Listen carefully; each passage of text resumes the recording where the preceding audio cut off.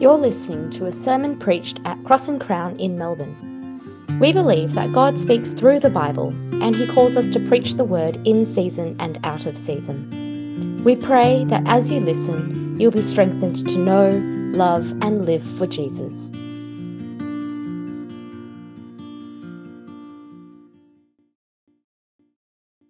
Well, you know, manipulating God is an art as old as history itself. In so many world religions, people have sought to bend the divine will to serve their own needs. So they burn more joss sticks at the temple so that the gods will answer their prayers. They construct an altar in their home to ward off evil spirits. And they offer more food, generally oranges, at that very altar to be healed from sickness. You see, we think that if we follow a spiritual formula or mechanism, we can somehow position ourselves to receive God's favor. And we Christians fall into the same trap sometimes, don't we? You know, I once met a pastor who said to me, Adam, you know, the more times you say the name Jesus in that way, the more clearly God will hear your prayers. So you can imagine exactly what his prayers sounded like. Every second word, Jesus, as if the word itself somehow gave his prayer more power. At another nearby church, my friend who's the pastor came one Sunday and found one of his newer church members cleaning the building. He was a bit puzzled and he asked her why. And she said, I have an exam coming up soon. And my friend wondered to himself, does this young lady think that cleaning this building somehow increases God's blessings over her studies? You see, friends, Christian superstition is more widespread than we might think. Instead of submitting our wills to God's power, we seek to bend his power to our will. And when we seek to manipulate God, we're actually standing over him. We're actually seeking not just to use him, but actually rule him.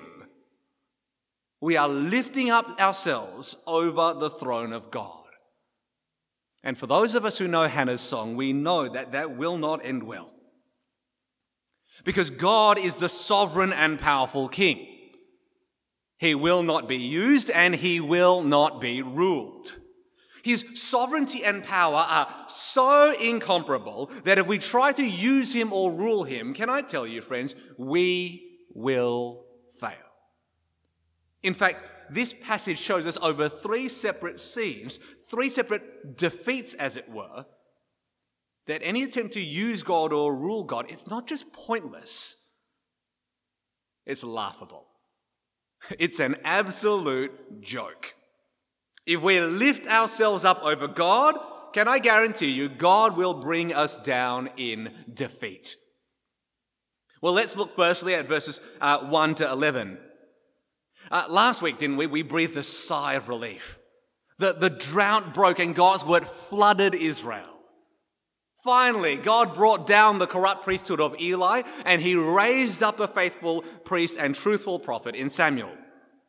And just like he reversed Hannah's fortunes by bringing life to a barren womb, God reversed Israel's fortunes by bringing his word to a silent nation. But still, something is rotten in the state of Israel. In verse 1, we find them lining up for battle against the Philistines. Let me tell you about the Philistines for just a moment. You see, the Philistines are a group of sea peoples who first surfaced around the 12th century BC. They settle along the coast of Canaan across 5 cities, all to the south of Israel. Fast forward however many centuries, by Samuel's day, they're still a small nation, but they've become technologically advanced, militarily powerful and politically aggressive. And they want to extend their power to the north. That's right. They want to extend their power into Israelite territory. So here we are, verse 1. Israel is camped at Ebenezer and the Philistines are camped at Aphek. It's like they're in 2 corners of the boxing ring. Suddenly the bell sounds and then bam, the Philistines deal a knockout blow. And it's almost shocking how fast it happens. Within just 2 verses, Israel suffers a one-hit KO.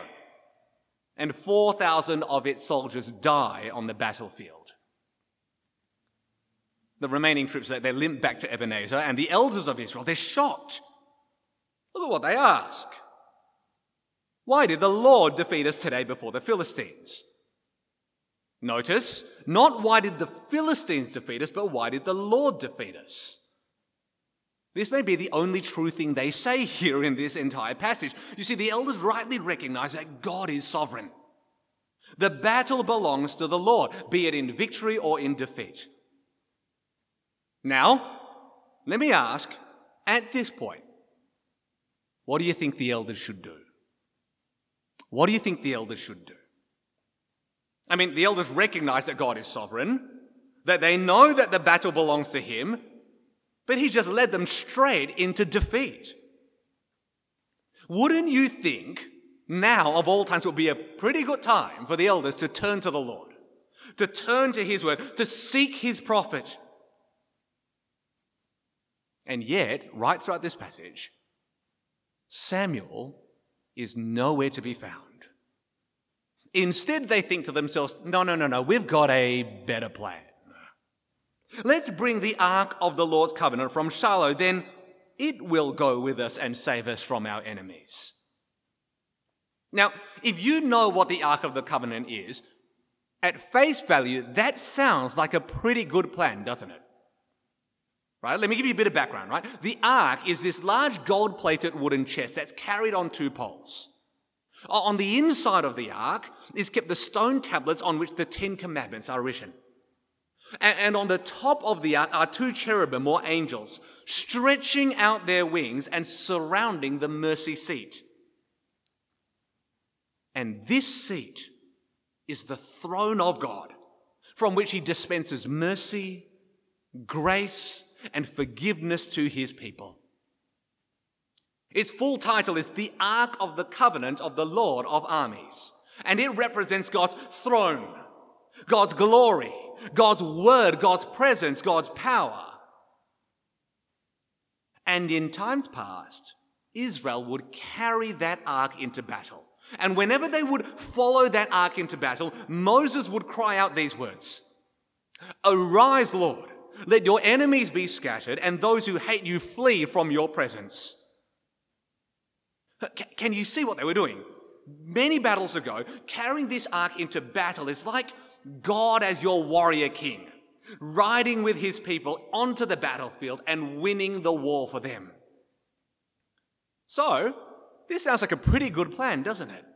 The elders look back to their battles of the past. They look back on those past victories and they think, let's do it again. Bring out the ark. But this plan is not as noble as it seems. Notice, look carefully in verse 3. Then it will go with us and save us from our enemies. You see, friends, there's almost this slight hint that the elders might just think that what will save them is not their God, but the ark. And then in verse 4, we tragically discover who might be, if not behind this plan, at least complicit with it. Eli's 2 sons, Hophni and Phinehas. Friends, this is not a good sign. Israel is following the ark and submitting to God's power. Well, they should be, but that's not what they're doing. Instead, they're using the ark and manipulating God's power. They're seeking to bend its power to their own will. They're treating the ark like a secret weapon, a bit like the Elder Wand in Harry Potter. And their plan is to bring the ark. That plan is really no different to, for those of you who watch Avengers, to Thor traveling to Nidavellir in search of Stormbreaker, the greatest weapon in Asgard. No, this plan is pagan superstition, plain and simple. But when the Philistines hear the shout of confidence from Israel, what do? They panic. Verse 8, "Woe to us!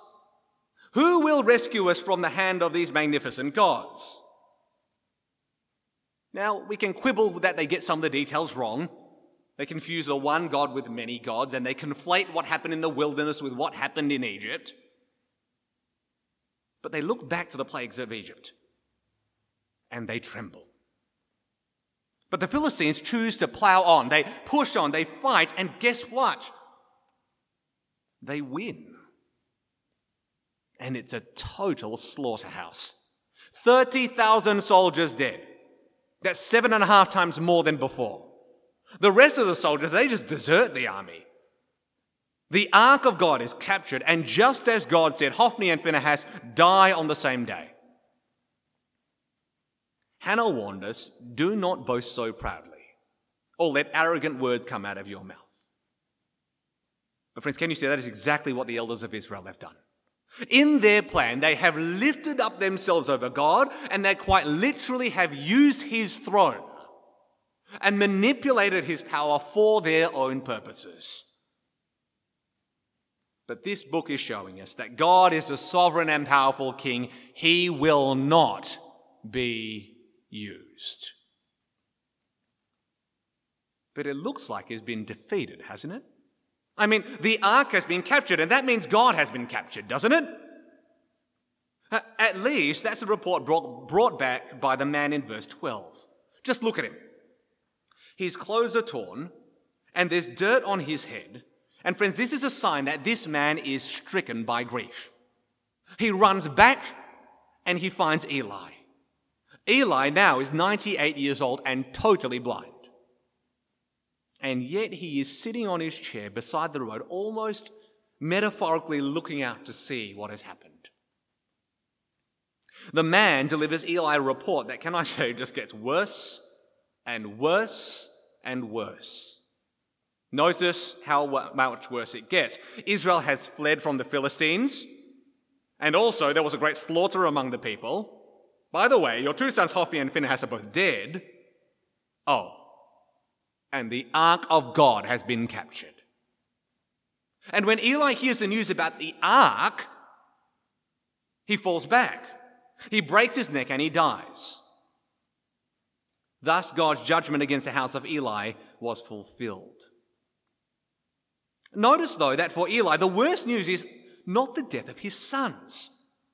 And in verse 13, he's anxious not for his 2 boys, but for the ark of his God. You see, for all of his foibles and weaknesses, Eli demonstrates some measure of repentance as finally,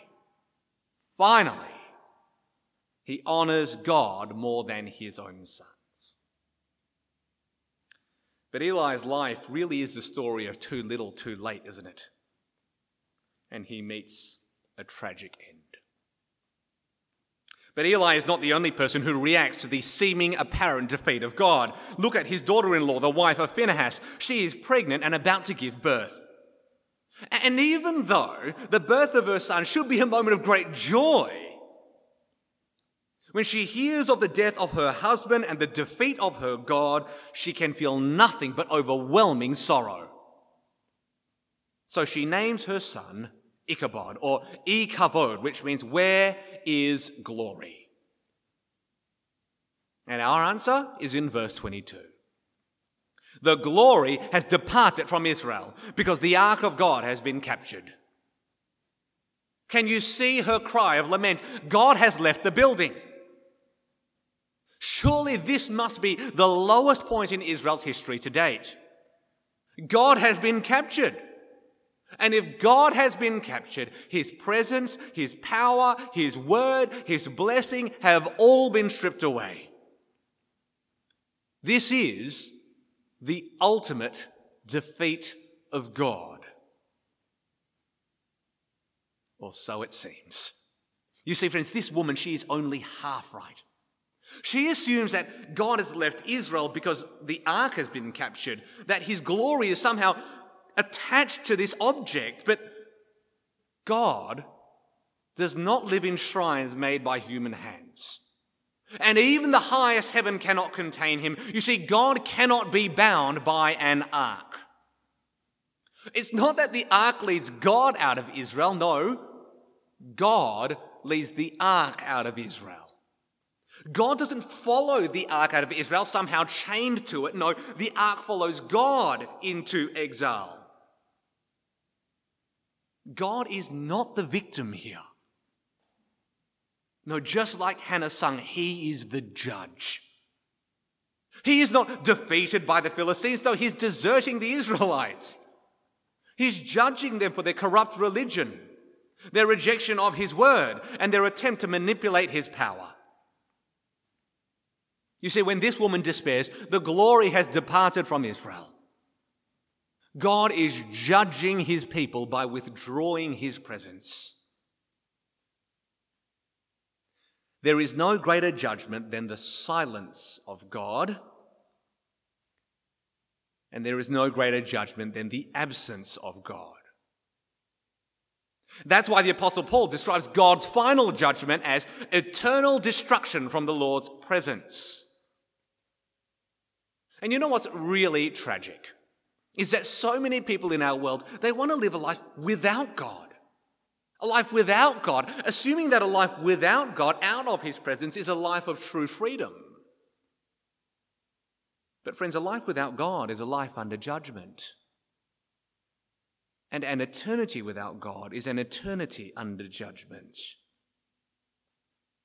No, friends, can you see what is happening here? What looks like on the outside to be the defeat of God is actually the desertion of Israel. God is the sovereign and powerful king. He will not be defeated.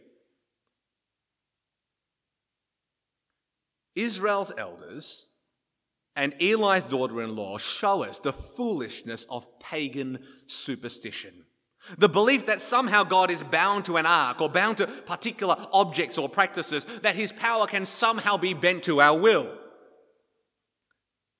And Christian superstition abounds in our world today. We light candles before we pray, thinking that God will more clearly hear our prayers. We hang crosses on our walls, thinking that God will be more present in our households. We take communion by ourselves at home, thinking that God will somehow more powerfully protect us from sickness and death. Some of us even treat our Bible superstitiously, thinking that the power is in the pages and the ink, not in the words and their meaning. And still others of us treat prayer superstitiously, thinking that the power is in our practice rather than in the God who hears our prayers. So we say things like this, or maybe we think them. Maybe if I wake up at dawn and pray in a particular place and posture, then God will hear me. Or maybe if I go on a prayer walk around my neighborhood and claim it for the Lord Jesus, then God will bless my suburb. Or maybe if I organize a 24/7 prayer roster where at least there's one person somewhere in the world praying at all hours of the day, then surely God must hear us. Brother, sister, God is not deaf. He is not hard of hearing. And these practices sometimes are far more akin to pagan superstition. Now, it's not wrong for us to pray. Please, wake up at dawn and pray. Go on a walk around your neighborhood and pray. Pray at all times of the day, but do not believe that somehow our mechanism or our practice can control or bend the will of our God. It's actually quite laughable at the extent to which we go to try and manipulate the Lord. But friends, it will only ever end in our defeat. God has spoken his word, and he delights to answer our prayers. So don't twist his arm or stand over his power. No, turn to his word and submit to his will. God is the sovereign and powerful king. He will not be used and he will not be defeated. But let me show you who will be. You see, in chapter 5, we see the defeat of Dagon, the so-called god of the Philistines. And I want you to just picture everything that happens in this chapter. It's absolutely masterful. Israel has been defeated. The ark of their god is captured, and the Philistines, well, you can imagine how they're feeling. They're rejoicing at their victory over Israel. So they bring the ark of Yahweh to Ashdod, and they place it in the temple of their god Dagon. They're treating the ark a bit like a trophy that they're putting on the mantelpiece, showing off yet another victory, another scalp claimed for their God. And on the outside, it looks like Yahweh is a defeated and humiliated prisoner in the house of his captor. The next morning, the people of Ashdod wake up and they enter the temple of their so-called God, and oh my gosh, there is Dagon, fallen, with his face on the ground before the ark of Yahweh. And it looks like he's worshipping him. So the people are panicked, right? You can almost imagine them asking each other, hey, who did this? Who did this, right? And they're wondering, they look around, they can't see anyone there, and then suddenly, they slowly look up at the ark. But it's just a wooden box sitting there. And they think to themselves, surely it can't be, can it? Surely it can't be. There's no way, is there? So quickly they rush over to their so-called God. They carefully lift him up off the ground. They gently place him back on the shelf. And maybe just to be safe, they nail him into the wood.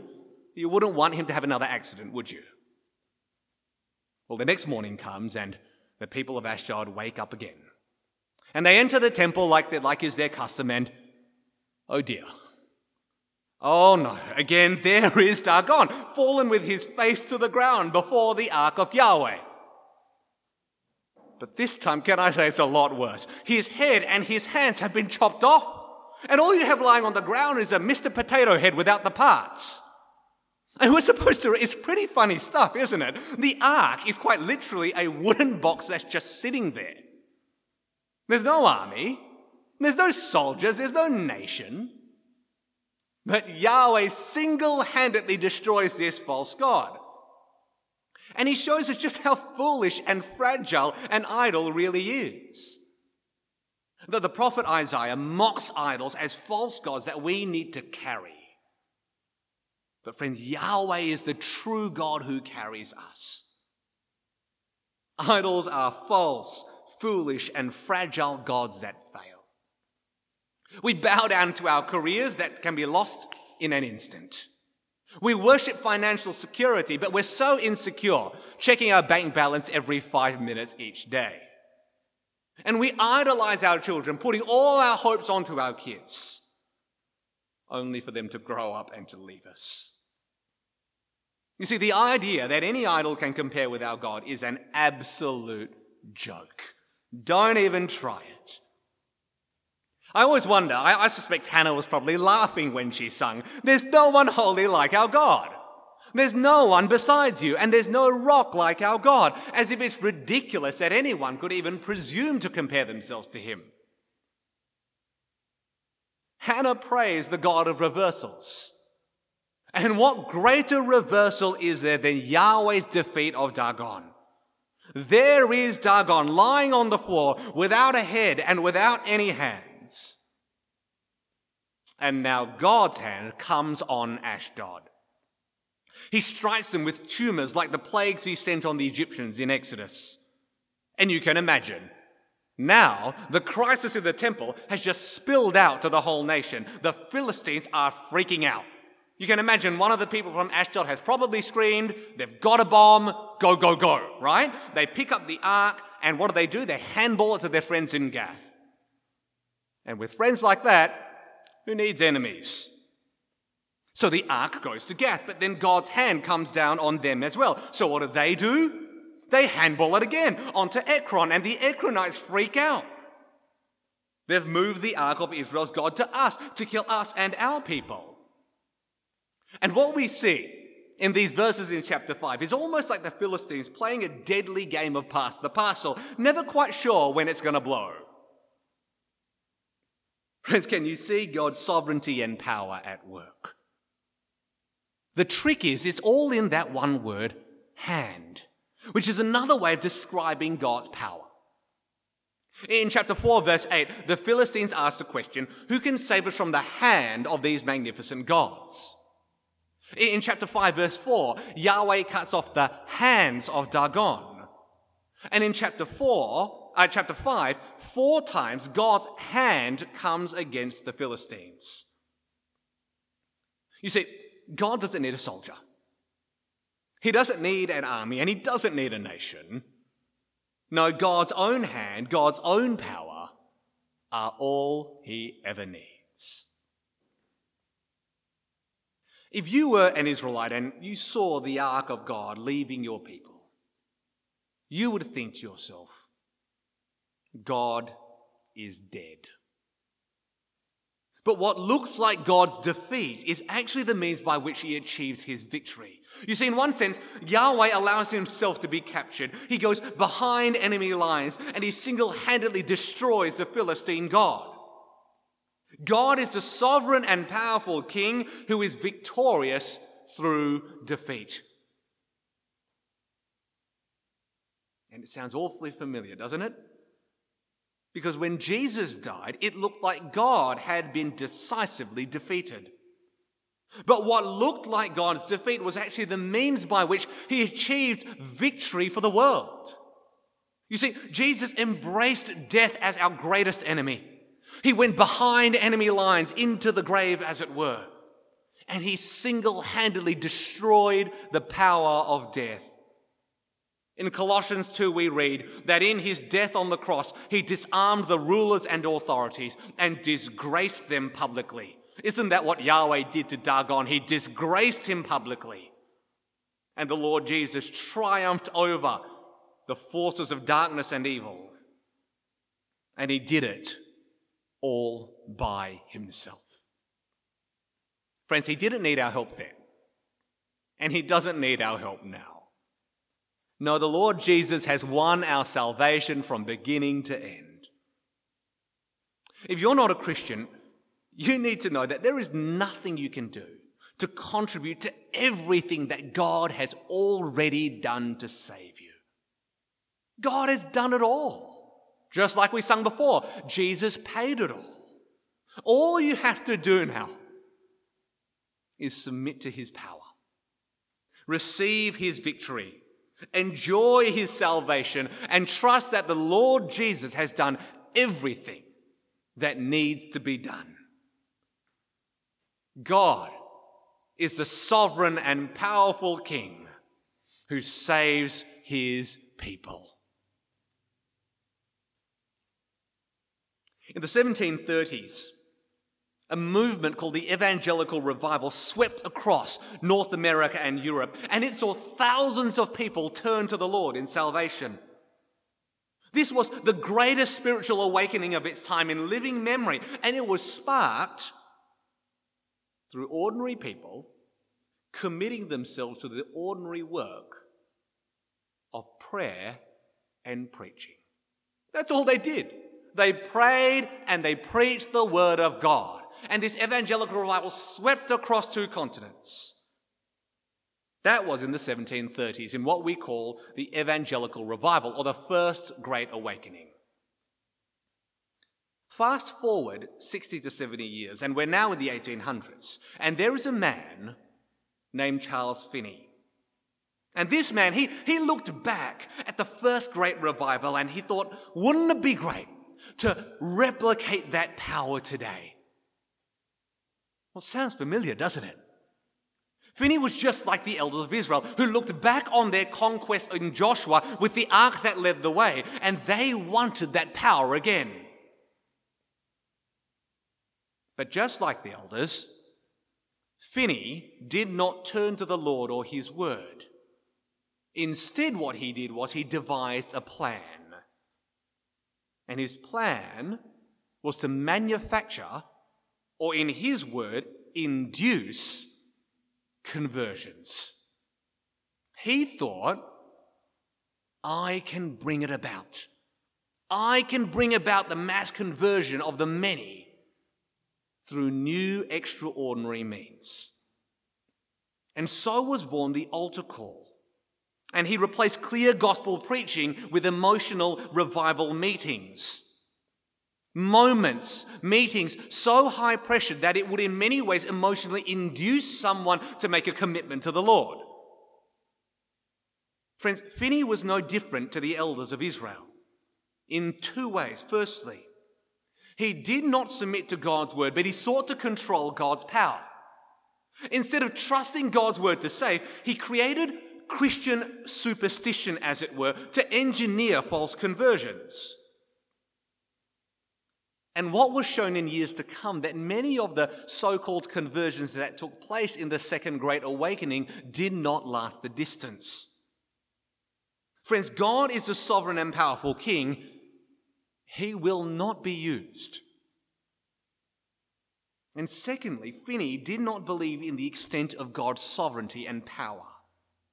Instead of trusting God's power to save, what did he do? He acted as if God, now this is the laughable part, right? He acted as if God somehow needed our help. That without an altar call or an emotionally charged experience, God was somehow impotent and unable and powerless to save his people. But friends, God is the sovereign and powerful King. He will not be defeated. God didn't need him, and God doesn't need us. He is more than capable of doing it all himself. And brothers and sisters, he has done it all in the Lord Jesus. I know. Sometimes we look out at our world and our church and we see all the desperate needs that are out there. And in an honest moment, we might just think to ourselves, yeah, God needs me. I mean, what would he do without me? Look at all that I do for him. I could never leave this ministry. I can't stop helping that person. But, Adam, if I don't do it, who will? Well, I suspect that God has done a pretty good job for all of human history. And I suspect that he might be able to do far more without you. And yet he pleases to involve us. You know, every time we think that God somehow needs us, we betray a fundamental distrust in his sovereign power. But God is the sovereign and powerful King. He will not be used and he will not be defeated. Do not think that he needs us to fight for him. No, friends, the truth is we need him to fight for us. And in Jesus, he has. Through the death and resurrection of his Son, God has defeated the devil. He has destroyed the power of death and he has dispelled the forces of darkness. He has done absolutely everything necessary from beginning to middle to end to save his people. So don't try to control his power. Don't try to force his will. No, friends, we have something far better before us. Joyfully submit to his sovereign care and gratefully receive the victory of his Son. Will you do that? Will you do that? Well, why don't we pray? Sovereign God, mighty King, Lord of Lords, we praise you for your sovereign power, your steadfast love, and your unending grace. How amazing is it to think that a God with such great power would use it in love for his people.